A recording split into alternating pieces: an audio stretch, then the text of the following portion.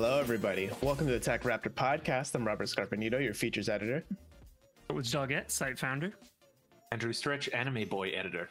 Anime boy editor. That is a scary editor title, my friend. Otten is not with us this week. He is, I don't know, buried Playing under Fortnite Sonic. is in a Sonic. big competition this weekend. Oh, that's a good, actually, yeah, because Fortnite season started today. And Fortnite season. We'll add that in post. Enter the number here. Yeah, so I'm sure he's jumping in there playing with all of his best friends, Goku and Jerry from The Witcher. He's super excited that Deku from My Hero Academia is joining, let me tell you. You wouldn't really shut are. up about That it. sounds just like Otten. Yeah, really are anime boy editor, aren't you, Stretch? I know some anime boys. Yeah, I like Goku. He's cool. This week we're going to talk about Midnight Suns. We've got Sonic Frontiers on the table and little snippets and pieces from a little-known Final Fantasy game called Crisis Core.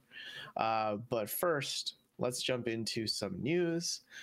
James Gunn, the new Kevin Feige of DC, has said that he wants the DC games that are coming out to be integrated into the upcoming DC universe, like the MCU, but DCCU. So we're gonna see maybe a little bit more connection among all the different Marvel or DC properties. It's all gonna be one universe, allegedly. I look forward hopeful. to flying through rings as Superman again. That's just really what I miss the most about video games. I would love to be Henry Cavill, former Witcher, flying through some rings in Metropolis. Well, what I can't wait for is Justice League 2 when they're fighting, I don't know, Darkseid. And, they're like, oh, we have to stop him from doing the evil thing. But first, Flash, I need you to save that Russian family. And I need to fly through the 20 rings of Gamora to save the world. And then there's the video game tie-in, right? The spinoff where you play that part, and then that's It's just all an endless connected. runner. Yeah, that would be the most monkey paw aspect of this statement. What if it's not that there will be like separate standalone titles that will tie into the greater story of the DC universe, but they're just going back to like licensed video game movies? Like, oh, we've got the Flash movie coming out. Let's release the Flash video game. Like, look, here's the part where he beats up a woman in a bar.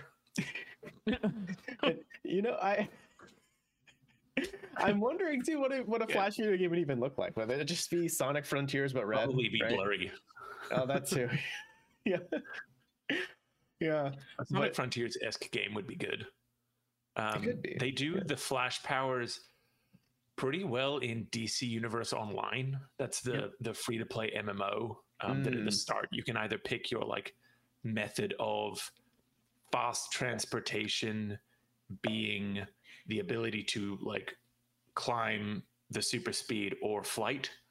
And flight was kind of boring, but the super running in that is actually like really, really, really fun.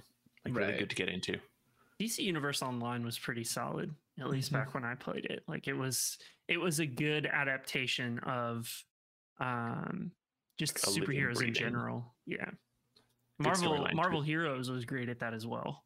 But do you guys think that wasn't there a Matrix MMO and the end of that MMO was integrated? It's part of the core story and understanding of Matrix. Do you think like literally canon? Yeah. So do you think, that maybe if they ever like they do the DC like MMO, right? They have that. And then if that ends, what if that's like Flashpoint, or something like that, where it like resets the whole universe? They just did that with the DC animated films because people shit on the live action films, rightfully so. Animated stuff is good. But since I think 2011 or 2012 until like 2 years ago, like 90% of the DC animated films were part of the same universe and the same continuity. And then they just kept building. It's like for people who enjoyed like Justice League or Justice League Unlimited, like if you want a big connected universe of DC heroes, check out the animated movies. But they had the last one, which was a big fight with Darkseid. The world got fucked up. Like Wonder Woman ended up half cyborg, and like it's just like so many people died. It was just horrendous, so bad, everything. And it ends with Constantine like resting a hand on Flash and being like, run, you can fix this, reset all of this, like wipe this out. And then that was like the end of that continuity, literally. That's pretty cool. Yeah. Yeah, maybe that'll happen in a game now, right? And then that'll give them the chance where like Henry Cavill can hang his cape. We can bring in a new Superman or something, you know? Yeah. Yeah, it's the DC EU is in such flux between what actors are and are not in it, what plans they do and don't have. You know, they're definitely picking up some steam with, ironically, Shazam and Black Adam going pretty well. But you know, it's gonna be interesting that they're like, we're gonna keep adding to all of this, and it's like, well, I already don't know where this is, like which stories are canon, aren't canon. I guess because Superman showed up to eat lunch with the kid with the crutches at the end of Shazam tells us that that's all in the same universe. Yeah, but then the Robert Pattinson Batman, at least my understanding is it was not in any, like it was just its own. I think that one's thing. just going to be standalone. But then that also has a TV show coming out about the Penguin. The Penguin, and then we all thought Joker was going to be that show. No. There's like Gotham, and then wasn't there the Penguin spinoff of that already? Or am I misremembering? No, I think Gotham was its own show, right? That was had a spinoff. its own thing. No, so the upcoming one is just meant to be the Colin Farrell one. We did have a Pennyworth spinoff of the other one. That's what I was thinking of. Gotham. That's Batman's the spinoff. Butler. Yeah, that's the spinoff from Gotham. And then Yeah. I guess there's a Batwoman coming. Well, there's Batgirl. It's that got already out. No, I there have was not kept up with any of this. there was going to be the Batgirl movie, but then that was like kind of this like the thing that kicked off all of the mass cancellations and shit at DC. well, with all the Discovery merger, right? Yeah. Yeah. So You know, there's been a Batwoman series for the last 3 years that is part of yeah. what they're Yeah, what they're TV dubbing show. the Arrowverse now. Yeah, that's Arrowverse, because then there's also meant to be kind of like what Gotham Knights is as a video game. They were going to, or they are going to make that its own TV show, because Titans is still going, and they've got the Robin from that Titans, and they've got Batwoman from over here, and I think the Flash TV show is ending this year. I really hope that they just take Grant Gustin from the TV show, pick him up and move him over into the movie universe and just plop him down there. Be yeah. like, you're a movie star now. Because to our knowledge, he hasn't kidnapped anybody yet. So Yeah, exactly. Yeah. I think one of the difficulties I'm seeing with this idea of maybe the video games will be part of the DCCU, right? Is like, I mean, I think we've already experienced, we're what, in the year 14 of the MCU, right? Like we've like the MCU is almost old enough to vote. We've gotten to the point where, and this is a little while ago now, where people have been saying, oh, there's so much to keep up with. You know, like, casual fans, it's like, oh man, that's a lot. There's a lot of movies like this before even the Avengers Infinity Game and Endgame, or Infinity War and Endgame, right? People were already like getting a little bit of Marvel fatigue. The TV shows don't really help with that. And TV shows are a bigger barrier to entry than a movie, because that's like 6 to 9 episodes to sit through, right? A video game, depending on the video game, that can be like a 15 or 20 hour commitment to learn, you know, this secret thing about that, or this secret thing about this, right? Like to then have it all tie in at the end with like an Infinity Crisis or something like that. That's That's kind of going how to be I fell huge. off of the Arrowverse stuff. Was like you had the Flash and you had Gotham and you had Arrow, and like it just got to a point where I was like, this is too many TV shows to keep up Well, with. Gotham Like, wasn't part of it, so I'm going to immediately not part see of your it, problem but- there. yeah, Actually, all of this DC stuff kind of going on at the same time from Yeah. a TV show perspective. A movie's a movie, right? That's like an hour and a half, 2 hours or so. right. But a full season on TV is what, like 10 to 21 hours, depending on how many episodes. Like that's Right. it's a lot to commit to. Yeah, because there was a time, like just a few months ago, I committed to like, okay, let's catch up on all things MCU, and that took a while, but that's like maybe a couple weeks. So there's just a lot of movies, which you Mhm. just dedicate an afternoon to one or two movies, right? Mhm. You make progress pretty quickly. But once you start throwing in a video game, where it's not only just like you have about 15 hours of content to get through, but then there's a possibility like, what if it's a difficult video game? Or what if there's a lot of boring bullshit in between you and the ending, right? Where like you don't want to get through it, but then you have to get through it to find out how Batman gets the Iron Man suit from Marvel. Like there's a lot to get through. It's a high barrier of entry, especially for a very casual fan who might just be in it to like, I'm looking for the next Infinity War and Endgame 5, Yeah. right? Yeah, if it's someone who just like idly watches the Marvel films on the weekends after they've already come out on streaming services, then playing a video game on a $500 console, that's just Asking a lot. yeah. Which probably means that it's either they will release it, but then they will have like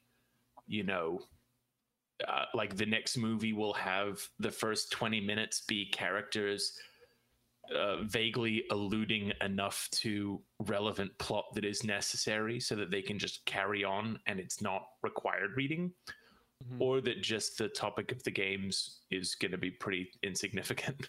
Yeah, because I'm thinking of Gotham Knights, right? And that game, I mean, Stretch, you tried to play through it. Keyword try. Yeah, it was rough, right? They just filled it with so much bloat. Right.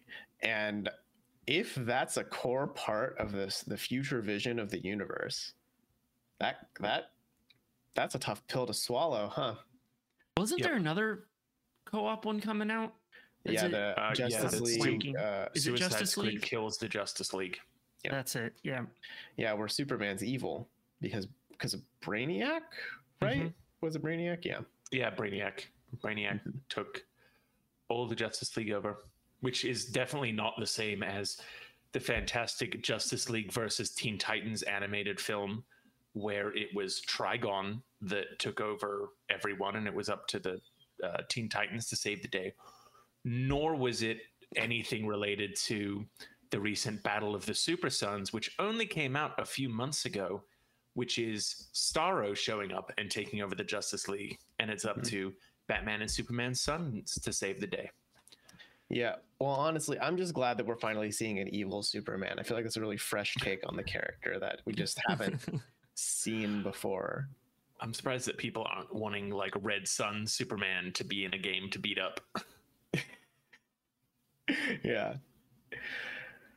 I think I'd be more excited about this news if this news came out around the time the Injustice games came out, because those actually had a good DC story and it was interesting. And I'm like 90% sure that's where Scott Snyder was going, or Zack Snyder was going with his initial DC vision with like the 4-hour Snyder cut and shit. That was totally building up to a Injustice inspired story. But if you're interested in checking out more Injustice, you can check out the Injustice animated movie that they came out with last year. Is that bad? I heard it was bad, right? No, I mean it's like the start of the they kind of like let it happen, but then give it a happy ending. But they like it's like an 8 out of 10 that tries to do a forward tumble and stick the landing and then snaps its ankle. Well, because the Injustice comics are legit very good. They're so fucking good. You get to see Alfred Pennyworth, the butler, beat the shit out of Superman for a bit. It's fucking great. High recommend. Let's shift into our next story of the day. It's a very surprising story. I hope you're both sitting down because this is going to be shocking. The United States Army, did you know that they have been pouring millions of dollars into esports and gaming in order to recruit Gen Z and millennials? Nope, never seen them on Twitch. Shocking. Our taxpayer dollars hard at work recruiting children. I hate it so much. It's so gross and predatory. Yeah, it is. Can't believe they've done this. Yeah, from the organizations that have JROTC at high schools, really just kind of prepping you to go into the Army. Oh yeah, Uh, no, it's all like if you're Military like feeling like complex. you want to do it, then sure. Yeah. Like I'm not gonna tell anyone don't do it, but this is like Simpsons fucking superliminal advertising of like Vivat et Niage. yeah. Go join the okay. Yeah. I should clarify, like, we're not shitting on the army or any or people who serve, but the tactics that are used to recruit, especially through gaming, and what their focus is with this, multi-million-dollar, what they're calling investment, is interesting. I mean, $600,000 they wanted to offer to IGN to promote this The stuff. army. Yeah. And it's just like, first of all, that is a lot of money. Yeah. Even That's for hard to IGN. say no to. Yeah. And then, it's just interesting, especially with the tactics we've seen on Twitch and kind of what they've come under fire for the last couple of years around streaming and recruitment efforts on Twitch. Again, a lot of the people watching Twitch, honestly, are probably under 18. So very impressionable. And, Call of Duty ties into that. We were talking about America's Army before the podcast. I remember trying that in college just to see. But it's definitely, it always feels predatory to me when you're marketing to kids. Being in middle school in Australia and learning about America's Army, being like, oh, that's gross. Yeah. I think that's the tough thing, right? It's because I grew up around the military. I went to a school on a military base in Korea. So I was inundated with it a lot, right? And what's unfortunate is there are a lot of good reasons to get into the military. Like, they pay for your schooling and they give you, like, if you have no direction in life, it's not a bad place to go to, like, figure yourself out, but it's also not like the only option, right? But there are legitimately good reasons for yourself as a human being to go into the military. The problem is that they're subtly advertising, or like, I don't know if advertising is the right word, but they're using things like military, Call of Duty, shoot those bad guys, like, right? Like, that's their marketing, not the good, like, not the better parts of what the military can offer. So like, these kids are getting into the military like, I can't wait to shoot the big M4 and the guns and blow shit up, and it's like, that sucks, because war is bad. I mean, I don't think we need a controversial statement. War is not. War is bad. Hey, now. Shut it down now. Right? War not good. And if these kids are getting into the army and their impression of the army is, I can't wait to blow stuff up like in Call of Duty, not great generally, There's a lot more to it, right? There's it's not just about the fighting, it's about the structure, there's code of ethics that basically are upheld across each branch. It's not just you go through boot camp and boom, you're in a war. There's a lot more to it, and that's what typically gets glossed over, is kind of the structure and the like you said, the benefits, even in terms of like what you can learn. I know people who went into the army for communications, came out, and they're now deep into cybersecurity. Like, there's a lot of positive jobs that you can don't necessarily have to go into a war zone to learn counterterrorism, counter hacking, all that kind of stuff that's are becoming very useful skills in our growing shitty cybersecurity world. Or like, even if you get into the military by way of like West Point Academy or the Air Force Academy, right? Like, where they're training you to be an officer, like, you're learning a lot of life skills that will benefit you whenever you retire or choose to leave the military. Like, none of those skills are going to go to waste generally, Yeah. But I don't know. It does feel really weird and sleazy, but also like same shit, different day, kind of, right? Because the military has been doing this in the gaming space for, can I say decades plural now? Is that? I mean, America's Army was early 2000s, right? Yeah. Wow, decades. Early to late. I think I was in college. 2008? Probably played it 2009, and it had already been out. So yeah, mid 2000s. Wow. Well, and then there's also the influence on the movie industry as well, Right. and Well, the permission you that's have to get to be able to film some of these, badass military scenes. I guess like Transformers, very close relationship with the Army and the Navy and all that kind of stuff. So, I mean, the first It's Iron Man interesting. movie, lest we forget, was That's very true. pro-military.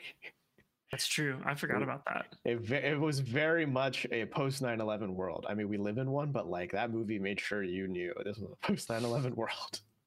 Was it that my father told me that you don't want to have the best weapon, you want to have the best weapon that you only need to fire once, and then just lights up a mountain range. It's like, ooh, that's not okay. Yeah. Hey, why don't we calm that down a bit? Yeah. With the, what was it? It was the Jericho missiles. Yeah. Yeah. Yeah. So this isn't really anything new. It's just, we have more proof thanks to Vice getting those documents that Be aware Still of happening. who is advertising at you, yes. because that's a good thing that you should be aware of in every facet of life. Always do your research. Like ads never display the full truth. We've been through similar things where, I've come across a service for the site. Everything looked great on paper, and then we get in and it's completely different than what's promised. So Okay. always do your research regardless of what the medium is. I know exactly who you're talking about. And I want to be clear too, right? That if you are someone who's, 17, 18, 19 right now listening, and you are thinking about getting into the military, I don't want this segment to be like, no, military bad, like never do it, right? Because like, again, there are good reasons. Just make sure what you want in life, you are doing it for the right reasons, and you're getting into the military for reasons that will help you, right? Yep. Because you can always play Call of Duty on the side. No one's forcing you to do it in real life, right? Like, True. yeah. True. And to add on to that, cybersecurity, great profession right now. Yeah. Great place to be. Yeah, like there's a lot of internet shit out there. You know that? We put out so my day job, I am a account manager for an IT firm. We manage, I don't know, 100,000 or so computers, and in the last quarter, the number of attacks has gone up 62% from our tool sets, which Why is are you just preventing them? crazy. What's wrong with your Oh, we're fucking company, preventing right? them, but we're tracking all of it. So it's like malicious logins went up 62%, which for us was like millions of attempts. It's crazy to see over the last 12 months how much things have ramped up. So yeah, That's so make sure crazy. you're going to the Even right though- websites, people. That means even you at home, like, Rut, for example, like you who was born to a mother whose maiden name was, and who was born on what street? And the last four of your can social get into are cybersecurity. right. Hey, what's the name of your first pet? I can make you a really funny drag name out of it. Yeah, so those Twitter tweets you see out there where somebody's like, "Hey, what is this information?" Maybe make sure it's not a security question Yeah. when you It's answer full it, phishing. which Yeah. we have seen. And, it's just a good reminder too. If your password is password, probably don't. Dinopass.com, use the strong version, add some special characters, you're good to go. There you go. Yeah, I'll always recommend LastPass. That too. Yeah. Or just get your password tattooed somewhere very not prominent, like your forearm. Or your That way when butthole. people look. Yeah. What? Hey, if you don't want people to read your password, that's a good place for it to be. But hey, if you forget How what do your you password read it? is, yeah, how do you? I mean, I get guess a mirror. Yeah. What kind of a dumb question is that? Stretch's wife walks in on him like, "What are you doing?" He's like, "I forgot my I password." locked out of the bank again, dear. I forgot my Pornhub password. I gotta check. Well, I was Oh, going that's to so buy messed up. flowers for your mother, and I forgot the account. Yeah. Well, it's either remembering my mom's maiden name or looking at my butthole. I got. This segment is so cursed. I don't see any Speaking- problem. speaking of cursed, let's get into our last news story because it's a fucking doozy. It's a wild one. Smash World Tour was canceled earlier last week. The people who put on the tournament put out this big like medium.com post from Video Game Boot Camp. They said that they are ceasing any operation furthermore of the Smash World Tour, and implied that Nintendo brought the boot down on them and said, no, you can't. And then Nintendo came out and said, we never said that. And we were trying to figure out licensing, and they are okay to do anything else for the rest of the year, and we will figure out 2023's licensing situation. And then Video Game Boot Camp clapped back and was like, that's a lie, and we don't believe that. And, well, that's not true, and that they said that we have to stop. And throughout all of this too, I think there's been Video Game Boot Camp has been implying that Panda, the other esports company that does a big Smash tournament, that does an official, quote unquote official one, they're licensed, yeah, they're licensed, that their CEO Dr. Bunny was kind of trying to shift things in the back end and behind the scenes, so that way essentially they'd be the only Smash tournament because they're the only licensed one, et cetera, right? And there's just a lot of back and forth, he said, she said here, right? Like Nintendo came back and was like, that's not true, and we care about our Smash players, we care about Smash fans, and we want what's the best for them. And then, Video Game Boot Camp again clapped back and was like, this is so confusing, we don't even know how to understand what this is, because this is just crazy. And then Panda issued its own statement, or they were saying it's disappointing, right, to see these attacks, quote unquote attacks on their hard work ethic, and that they did admit that there have been some unscrupulous dealings with their CEO Dr. Bunny, but that they are rectifying. Dr. Al, is it not Dr. Allen? Panda Global, it says Dr. Allen in the statement. Gotcha. Okay, I'm not sure where you're getting his last name is Bunny. Yeah, Alan Bunny. Oh, Alan Bunny. Okay. Yeah.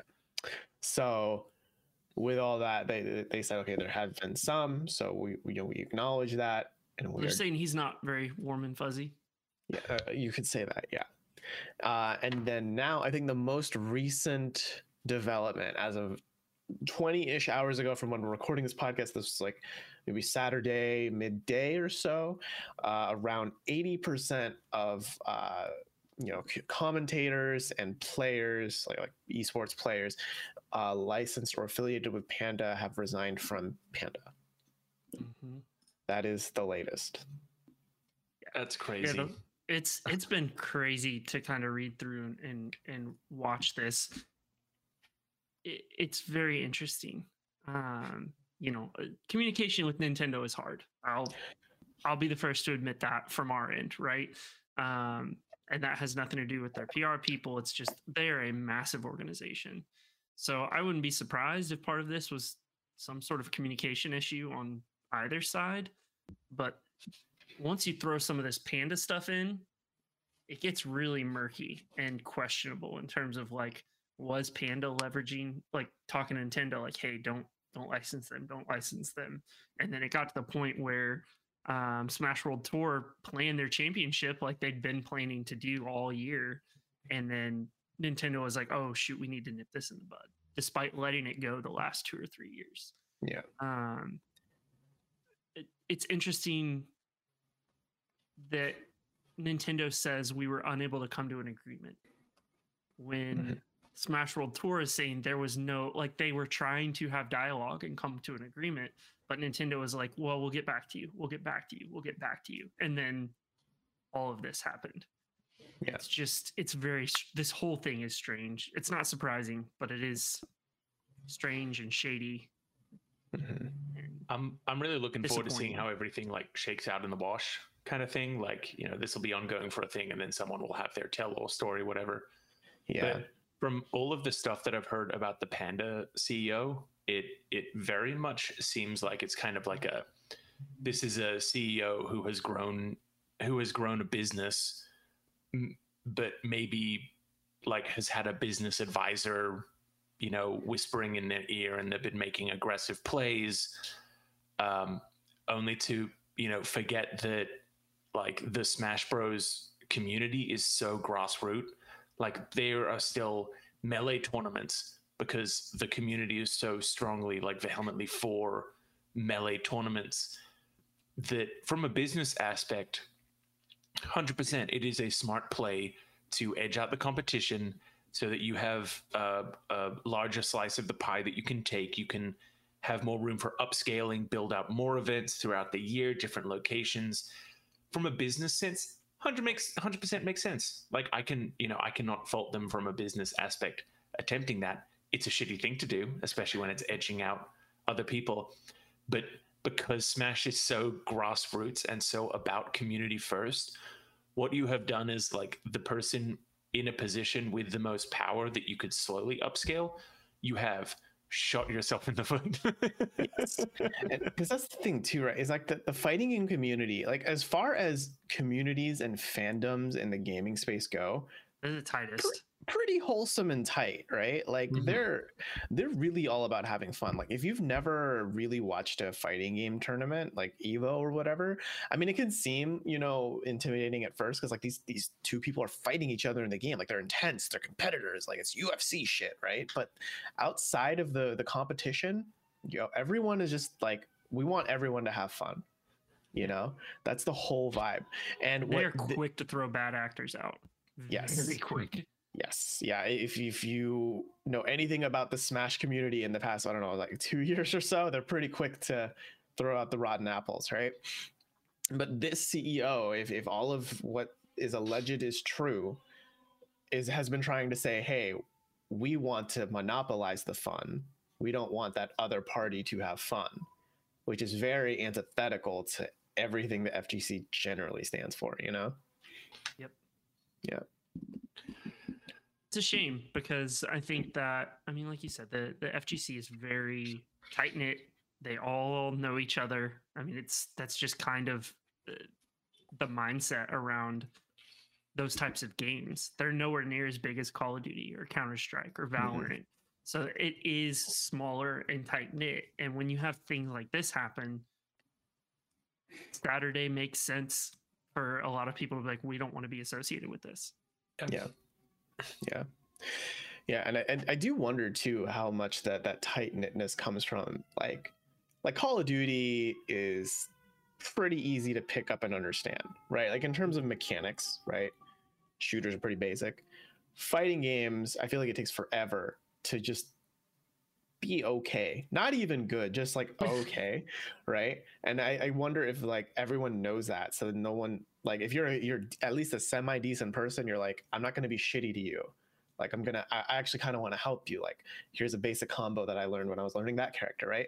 And I feel like that kind of mindset is part of what's core to this, right? Is that they want no barrier to entry because fighting games already have a high barrier to entry.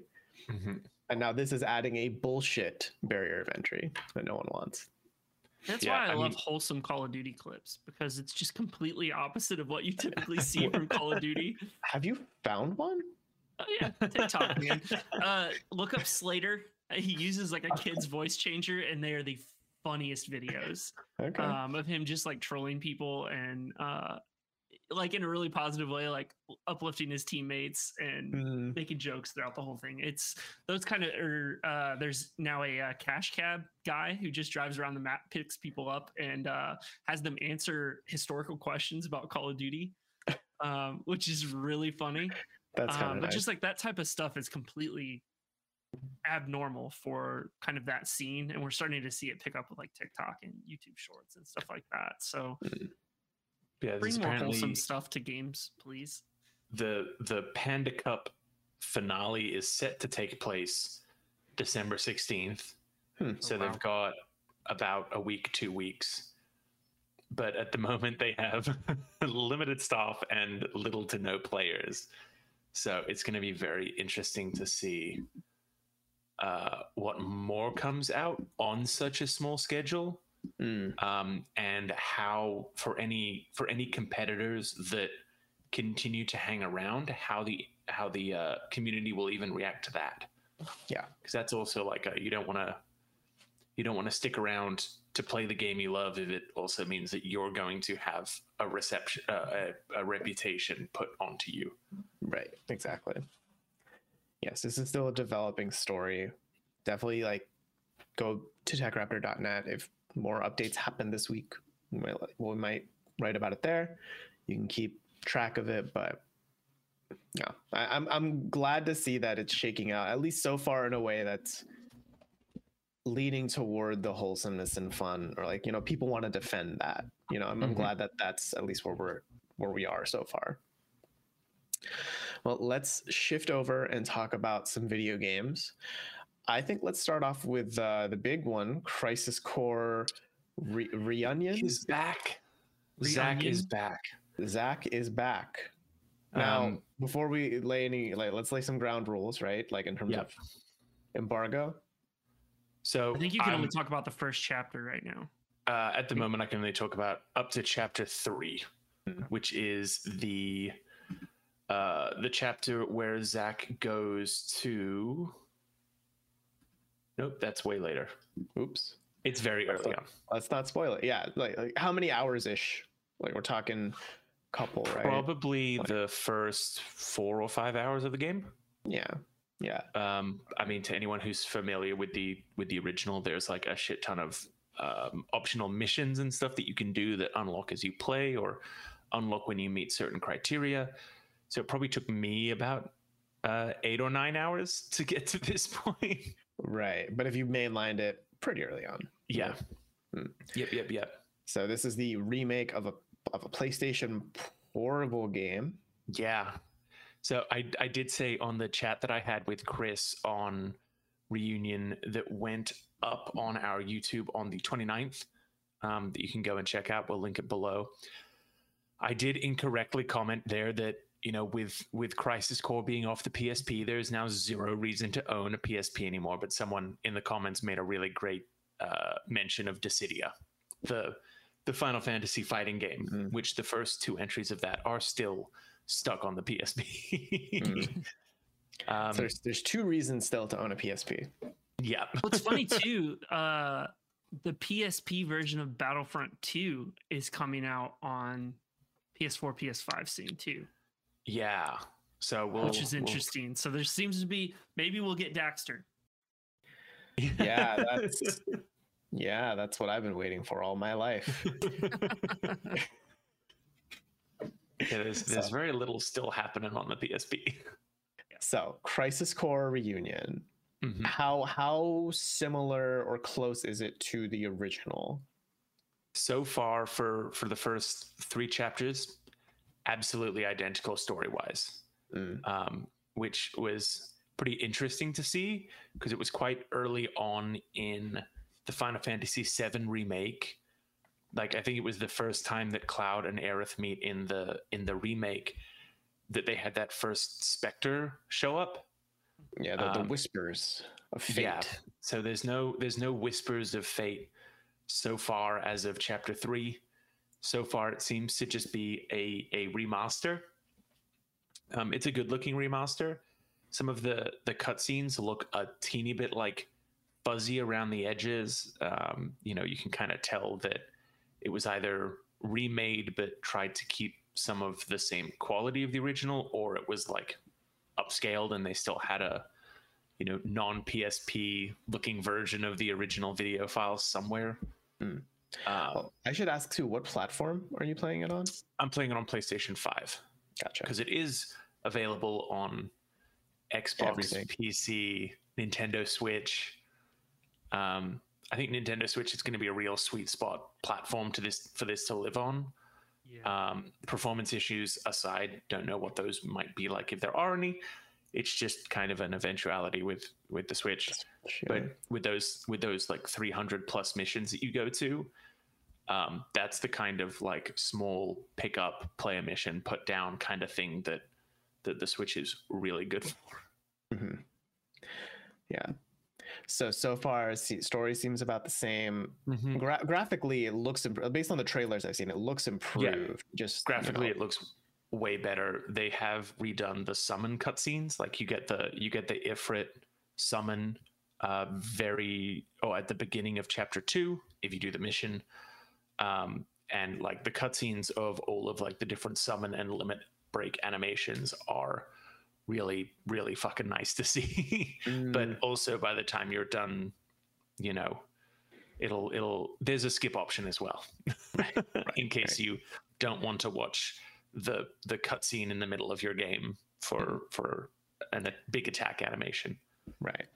Now, from what I remember of the original, because I never played it, the combat was weird from what I remember hearing. It didn't have like a roulette system of some kind or something like that. Yeah, that's how all of like the limit breaks and stuff trigger. It does the game in terms of difficulty of a Final Fantasy game. Crisis Core is probably one of the easiest Final Fantasy games you'll ever play. That like just through general playing, but also the roulette wheel can give you all kinds of benefits and boons, just like mid combat. And the wheel is like always spinning. It'll spin, it'll rest, and then it will just start up again. That you use the limit breaks and the summons when like the 3 face icons match. But then if you have like,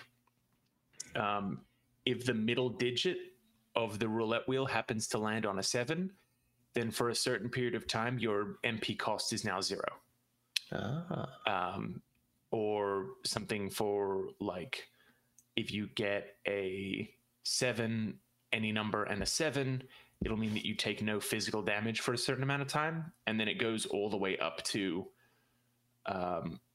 you know, you can trigger invincibility for a set period of time.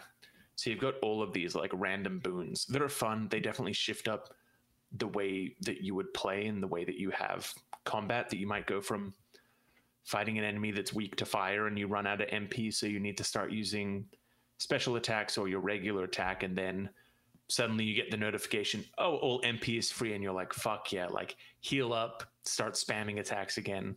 And it kind of keeps you pushing, shifting, altering your strategy. Right. Nice. The game did also used to have all of your attacks were on like a single bar. So if you wanted to use the fire attack, then you would need, and you were currently using your regular attack, you'd need to hit the right trigger, like to move over in that menu to get to fire so that you could use it.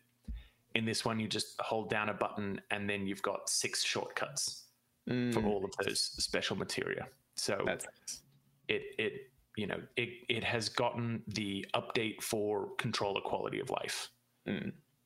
So on the whole, would you say though the combat feels pretty much the same as the OG? Whole, I would say that my password is BF9. No, okay. Oh, I see. There we go. There it is. Am I your mirror now? Yeah. Could I have you repeat the question, please? I was thinking about my butthole. Would you say the combat is about the same as the OG? Like, if you play the original, combat has been greatly improved. Okay. It's you know, faster, quicker to adjust strategies in the middle of combat, more rewarding. It's fun. It's really fun, but game's fucking easy. And that's before that's before you even go into the kinds of ways that you can fuck with and like make busted equipment to you know, very much alter your character. Right. But seems like it's a good game so far. It seems like you're having fun with it. Seems like you're enjoying. And I was a big fan of the original as well. The storyline is great. Kind of the story of what happened to the other 3 first soldiers, aside from Sephiroth, who we all know cracks and goes fucking evil. Right. But it's a really fantastic prologue story. It's kind of, you know, the story that they tease about Cloud remembering. It's when Cloud self-inserts him into the big Nibelheim reactor debacle and becoming a first-class soldier. Right. Everything. Like if you played through the remake and then you got to the end and you were very confused, this game will probably answer some questions for you. If you didn't already Google them, you know, 2 years ago. Yeah, who's that attractive, dark-headed guy wearing Cloud's outfit? Yes. Then Crisis Core will fill you in, and I don't know if it's going to tie into what happened at the end of 7 remake, or whether they've just thrown a true port into the middle of a remake with a new. I don't know. It's all confusing. Really Square Enix doesn't make sense. To see next year's, because next year's the remake too. The remake, right? Yeah. I'm very curious to see where they go from there, because even though a lot of things kind of changed with it, they still also stayed relatively the same. But that ending segment of remake, I'm really curious what that next step is. Yeah, I guess. I mean, the game's been out for a couple of years. Famously, Zack dies at the end of Crisis Core. So having him, and like he dies brutally, like and him versus an army, and then he's on the ground and he gets shot in the head. Like he dies brutally. With the ending of 7, with him standing there, looking around, saying, "Well, I guess that was it," and then walking away from the combat he was meant to die in. I'm a huge Zack fan, so I'm really hoping that we see a whole bunch more of him. That's definitely confusing, and yeah. Well, he walks away with Cloud too. Yeah, in the end of 7 remake. Yeah. So, yeah, I think what I do wonder what Reunion's going to end like, because that's the thing. If they called this Crisis Core remake or Crisis Core remaster, I would be more convinced that okay, it's just going to be a 1-to-1 straight whatever, right? Yep. But I mean, I don't know. They're calling it weird shit. Like I maybe the preview parts are, you know, largely the same. That re-theming as well. Yeah, because it's Rebirth. Is the music the same, or did they kind of remix it like they did with Remake? I have. If they have remixed the music, it has not been wholly apparent to me, but I can double check that. I mean, that's one of my favorite components of Final Fantasy games. Is just the music. Yeah. So they've got Remake, and we know that the second one is going to be called Rebirth, right? For the second Final Fantasy VII remake video game trilogy. Yeah, brought to you by Square Enix. I can't call it the sequel. I guess it's a sequel. It's weird. Yeah, it's a sequel for Sephiroth, but for no one else. Right. And then the only one that stands out is Intergrade or Intermission. Well, it's Remake Intergrade. Yeah. Right. So, and for them to have Reunion as well is like, well, that thematically fits, but so far it just seems like a port, like a remade port, an enhanced port. Right. Have you beaten it? I do not want to say one way or another at the moment. Oh, okay. Probably fair not to, right? Yeah.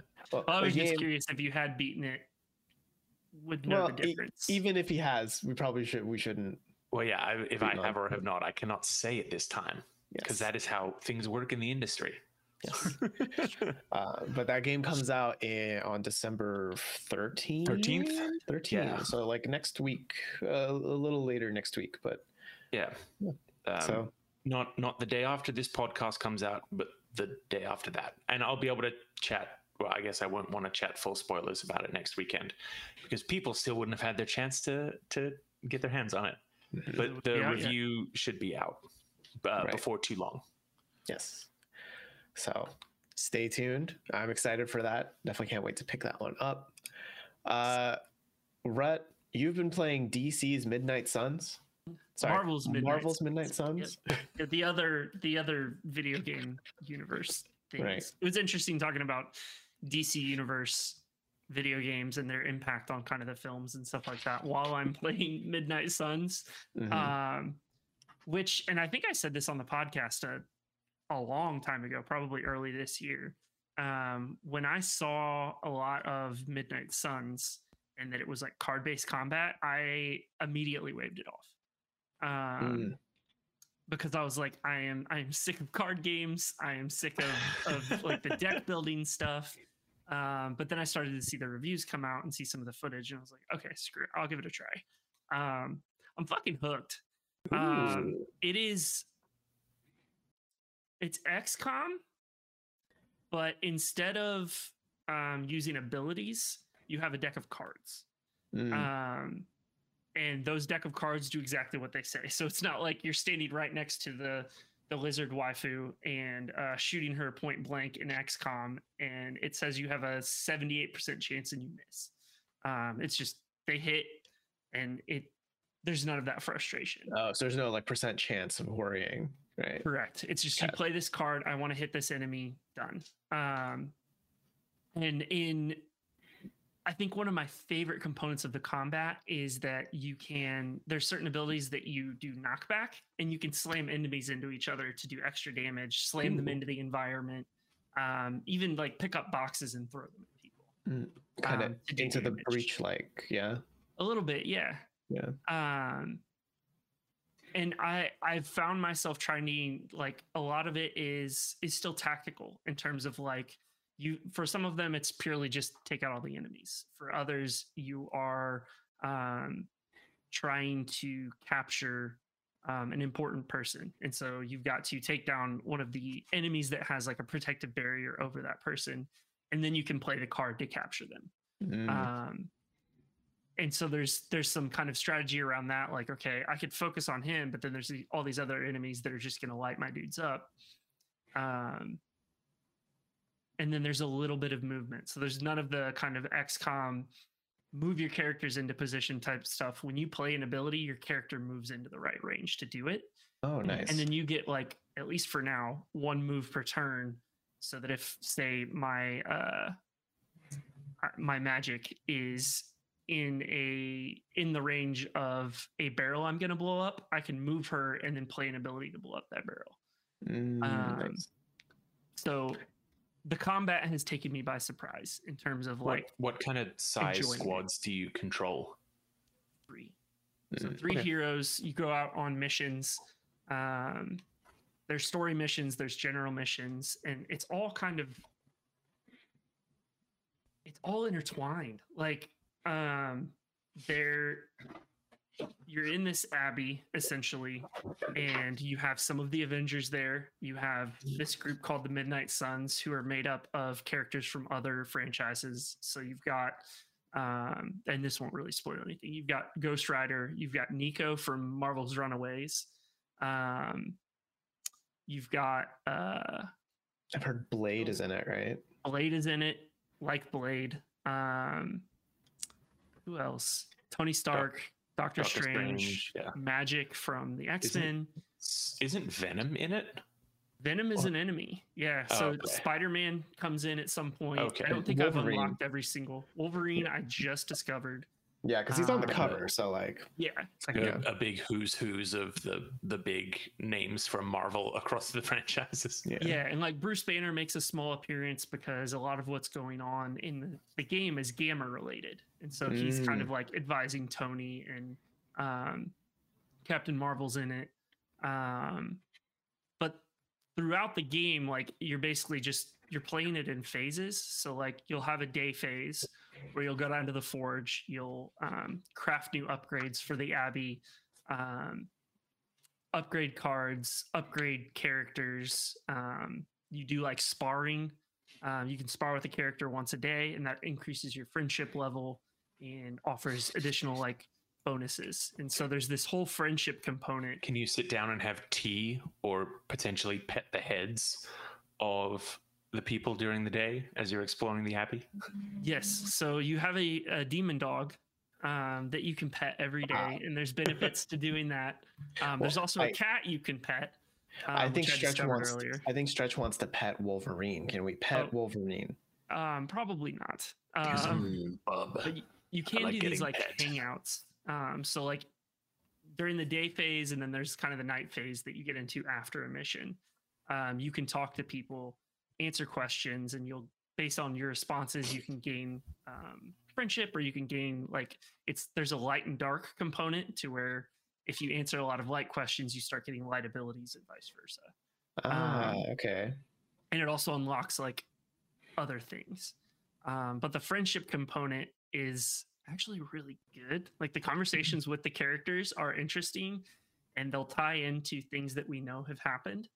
I don't know where this is set because Wanda's still alive, but there's also kind of reference to what happened to her in the MCU. So it's definitely not canon. There's no way this is canon. Right. Like, unlike the DC universe right now, the games and the movies are not.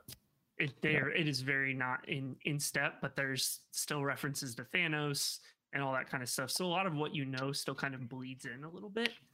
But the conversations with the characters are just they've taken me by surprise. The writing is very good in terms of like they really capture the personalities of Tony Stark and Ghost Rider and all that kind of stuff. So you find yourself not wanting to just blow through the story, but also like interact with the characters during the day and at night and all that kind of stuff. And are all those conversations voice acted, or is it all reading? They're all voice acted. Wow. Okay. And I mean, each conversation probably has 5 to 7 lines, each one with a different response to your dialogue choices. So it's a lot. There's a lot of meat there. Right. So does it seem like this will lead to a whole bunch of missable stuff down the line? Like, are you anticipating that there'll be like kind of conversations that you need to have a certain level of friendship to be able to progress further with? Or are there any missions that are like, oh, you need to be not just acquaintances but besties with like loyalty quests? It's tied into the Forge component. So you do research you get up every morning, and the main things you can do are talk to people, research the sparring, and then go out on missions. The Forge and the research is tied to things like take a certain character out on a certain number of missions, have a certain friendship level, craft items. Like a lot of the different components tie into improving the Abbey and adding additional bonuses. Like there's an upgrade for the sparring area that once you get it, you get more friendship or whatever. I can't remember what it is, but there's it kind of enhances what you've got. Yeah, just systems that like funnel into each other to like let some scaling happen. Right. Exactly. And then around the Abbey is an open world. So like part of the story is that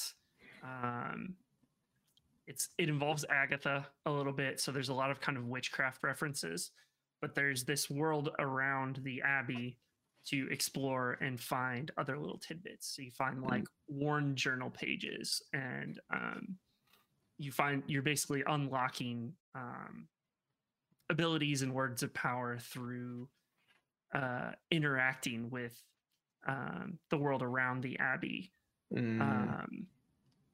And that's a core part of the story, is progressing through that. So you've got the mission component, and you can basically I think at one point I skipped the story mission like 10 times in a row and just kept doing general missions just to see if it was eventually be like, dude, play the fucking game. And but it's still like, it just lets me keep doing it, keep building up my decks, keep kind of getting more currency to build up the Abbey and stuff like that. Nice. So it's really kind of like play how you want for the most part. Like there's some things where it'll be like, hey, you need to do the story component. But overall, it doesn't force you to do anything. That's pretty nice. I want to ask you about the card mechanic, because that's something I want to wrap my head around. So like you go out in a squad of 3, right? So is it like you have your Wolverine cards and your Blade cards and your etc. cards, or is it like the cards are kind of general, and then depending on which character you pick, it executes in a different way? Like how does all that interact? Every character has its own deck, and so you have 8 cards in your deck, and then at the start of every turn you draw 3. And they're random. They could be any character's cards. And you get 3 card plays per turn, with the note that cards that have quick on them, if you KO an enemy, you get that card draw back, or that card play back. So like there's incentive to taking out kind of this smaller level henchman with those quick cards, and then saving your more powerful cards for the larger enemies. Right. And then you can redraw. So if a good example is like Doctor Strange is KO'd right now, I can redraw his cards and use Iron Man's cards or something along those lines. But it's a pool of cards that you pull from. Right. And it's character specific cards. Yeah. Correct. Okay. And then you can upgrade those cards to kind of add extra bonuses as well. Oh, like the Battlefront 2 loot boxes. Sure. less predatory. Hopefully. Yeah. No, I mean, there's, at least from what I've seen, there's no monetization either. It's purely everything's like, every cosmetic is tied to either unlocking chests in the world or crafting or kind of friendship level stuff. Yeah. I think if you buy like the super special editions, you get like free, like not free, you get costumes as part of it that you pay for, but Probably. otherwise, yeah, it sounds like you can also craft or find other costumes in the game too, which is neat. Yeah. Yeah. So there's a lot of components. I don't think I've unlocked everything yet. Like, I just unlocked the gift shop to where at night characters will want to like hang out. And so you can be like, I want to go play video games with Tony Stark. Nice. And He's you a can pro give gamer. Tony, pro gamer. Absolutely, at least kicks your ass in the cutscene. And then you can like give gifts, and so you can tailor some gifts to specific people. Like, I gave Nico a candle that had some witchcraft level of focus to it, and she liked that a lot. Nice. So there's kind of that component as well, to where you can kind of get to know the characters and give them gifts that they like. Hi, Mr. Tony Stark. I bought you this $12 box of chocolates. Please be my friend. Yeah. And last question from me: how many hours in are you? And just based on that, how many more do you expect before you roll credits? I'm 11 hours in. And a lot of that has been just kind of exploring and playing missions and stuff like that. Like, the gameplay loop is very satisfying.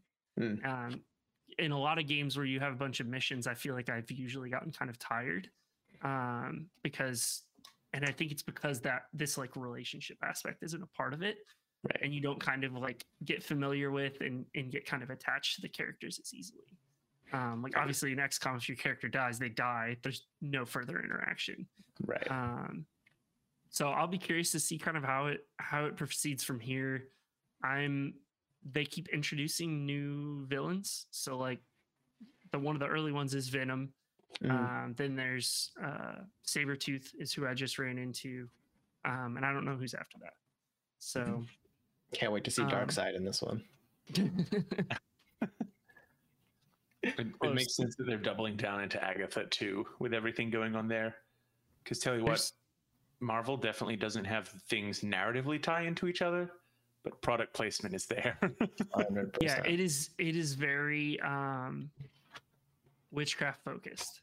In terms of the story, and like, you're literally in an abbey in a multi-dimensional Salem. So dope. It's and you have like magic. She opens up portals to the real world, or like the outside world, for you to go on missions. Right. Okay. So there's kind of that Doctor Strange multi-dimensional aspect to it as well. Wait, so this is just the Dragon Ball Xenoverse of the Marvel games.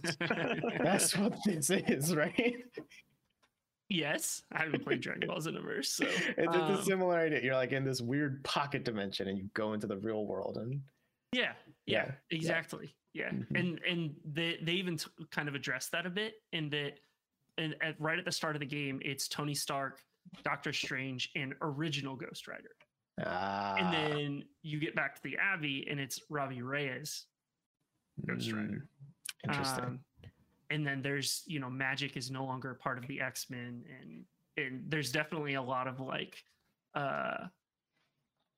not canon things going on, like things that aren't, universally held. So they're definitely taking some liberties and really making it interesting.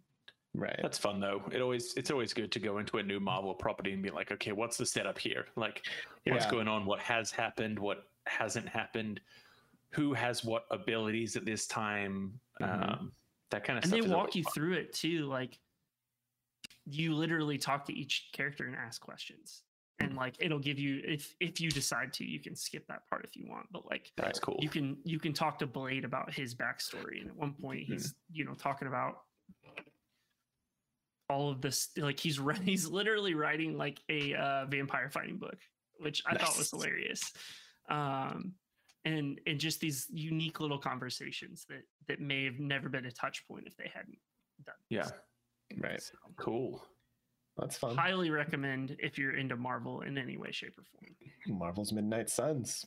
Probably a big surprise, the biggest surprise of the past week, I feel like. This is my game of the year contender at the moment. Wow. Like, I'm enjoying it that much. Wow. And I think for a lot of reviewers, it was in the 9 to 9.5 range as well. So this is a very late end of year like sleeper, I think. Nice. Well, I've been playing another, not late end of year, but an end of year. Definitely a game of the year contender. I've been playing Sonic Frontiers. Definitely a game that released this year. It is one of the games of the year. I think my favorite thing about the game so far is I was playing it, and then my girlfriend was in the other room, and she was just hearing the game. Okay, just hearing the sound effects and the music, and then she comes in without her glasses on and looks at the screen and is like, "Oh, why are you playing Breath of the Wild again?" Which was maybe my favorite thing about the game. Perfection. Truly amazing, because that game, it sounds like Breath of the Wild. All of the sound effects, every time you solve a puzzle, it sounds just like you solved a puzzle in a shrine from Breath of the Wild. Man. Yeah, and then of course the first world is that big green open field, which can look a lot like Hyrule or parts of Hyrule, right? So it very much is the game where Sonic Team looked at Nintendo creating Breath of the Wild and we're like, we want to do that, but for Sonic. And that's exactly what I've been playing is Sonic Breath of the Wild. All of that aside, though, I still think this is definitely the best Sonic game to come out since Mania, like easily, and even before that. Like, I mean, it does feel the first fresh. Good 3D Sonic game in a long time. Yeah, since Generations, I think. Yeah. But no, it feels pretty good to run around and do your Sonic things. I'm glad that a majority of the gameplay is just play on him running, because I mean, he's Sonic, right? He runs fast. That's kind of his whole shtick. And so like, even the side loop thing, which you've seen him do that in the trailers and the gameplay, where he like kind of creates a blue line and like trails around him, and if you create a circle and you close the loop, it does like a big hurricane in the middle. So you use that to solve puzzles, you use that in fights, you use that to like take off armor and stuff like that. So it's a nice mechanic that plays on his strengths. The rest of the combat is there. It just keep mashing square and Sonic hits them. It's very not that deep. They give you these extra abilities, like if you keep mashing square and then you press triangle, you do a quick side loop, or you keep mashing square and then you press this button and that button, you do a big stomp or a zigzag and stomp on them again. They add these flashy things, but at the end of the day, it's just like you're hitting them to do damage and they blow up. But it's very straightforward, right? It's not very mechanically deep. And I wouldn't say like it's a basic level of satisfying, but I feel like it will not be satisfying if I keep playing this for another 10 hours, because it's kind of the same thing, right? But yeah, I think I'm overall enjoying Sonic Frontiers. It's better than I think anyone was expecting, which is like, not bad, right? I mean, that's the consensus on Twitter too, is that it took a lot of people by surprise. Yeah. And the cyberspace levels are nice. They're just short enough where they break up the pace a bit, and they feel like, a good 3D Sonic level. So if you're looking for that, the cyber levels are pretty good for it, but they're only like a minute or two long. They're nice little bite-sized things. It's fun to keep going back through them to like S rank it and collect some of all those the time things. trials are fucking hard too. Yeah, one of the first ones, like 1, 2, that one's fucking hard. The rest of them, I've gotten everything done. Yeah, but that one was, I still haven't tried that one yet. Yeah, it's weird. Yeah, but yeah, Sonic Frontiers ain't bad. Story so far is bad though. It's not believable. The voice acting is pretty mid, and the story is just kind of, I don't know. It's told in a way that feels very like late 90s anime, where it's all kind of disconnected a bit.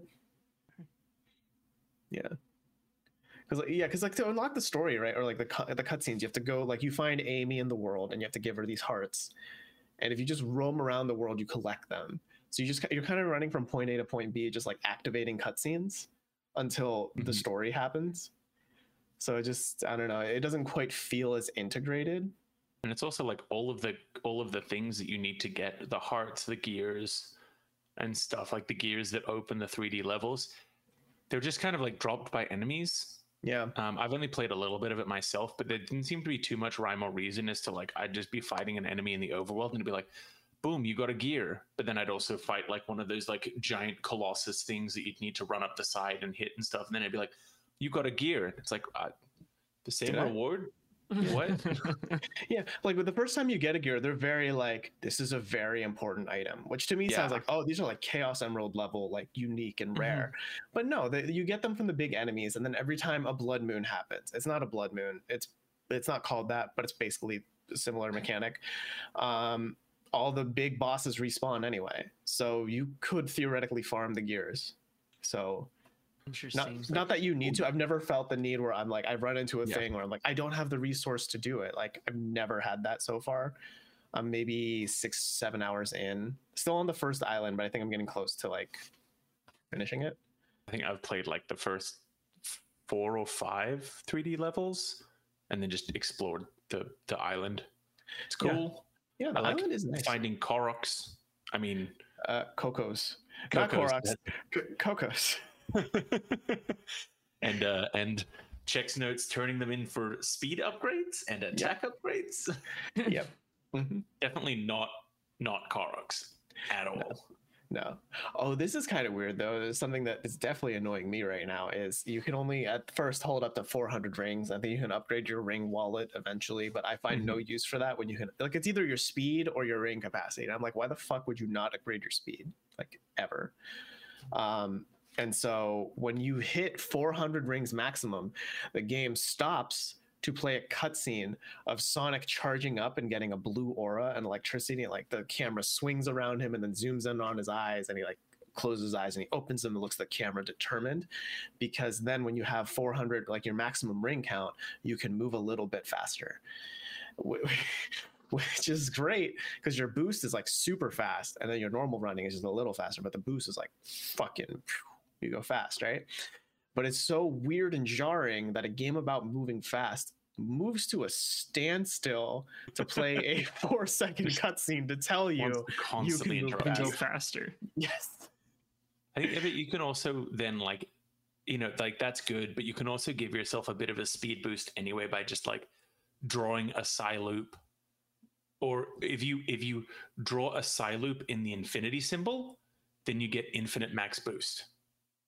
Oh, is that? Oh, that's true. Yeah.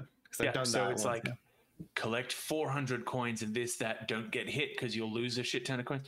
Or just draw an 8 on its side on the ground, and then you can go fast for as long as you fucking want. Yeah. Because that when you immediately invalidates the stamina system. Yeah. Although when you max out your rings, though, that boost is super fast. So having an infinite super fast boost, that's not bad. Yeah. No, there's definitely a benefit. I guess the first island never felt large enough to. No. Yeah. It's like if you run from one end of the island to the other, it would take you maybe like a minute and a half with infinite boost. Like, it's not that big to the point where you can't find your way around, you know? Yeah.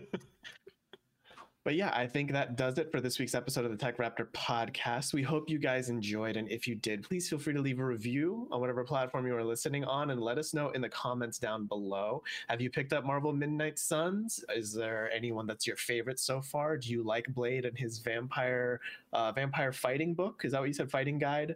I think so, yeah.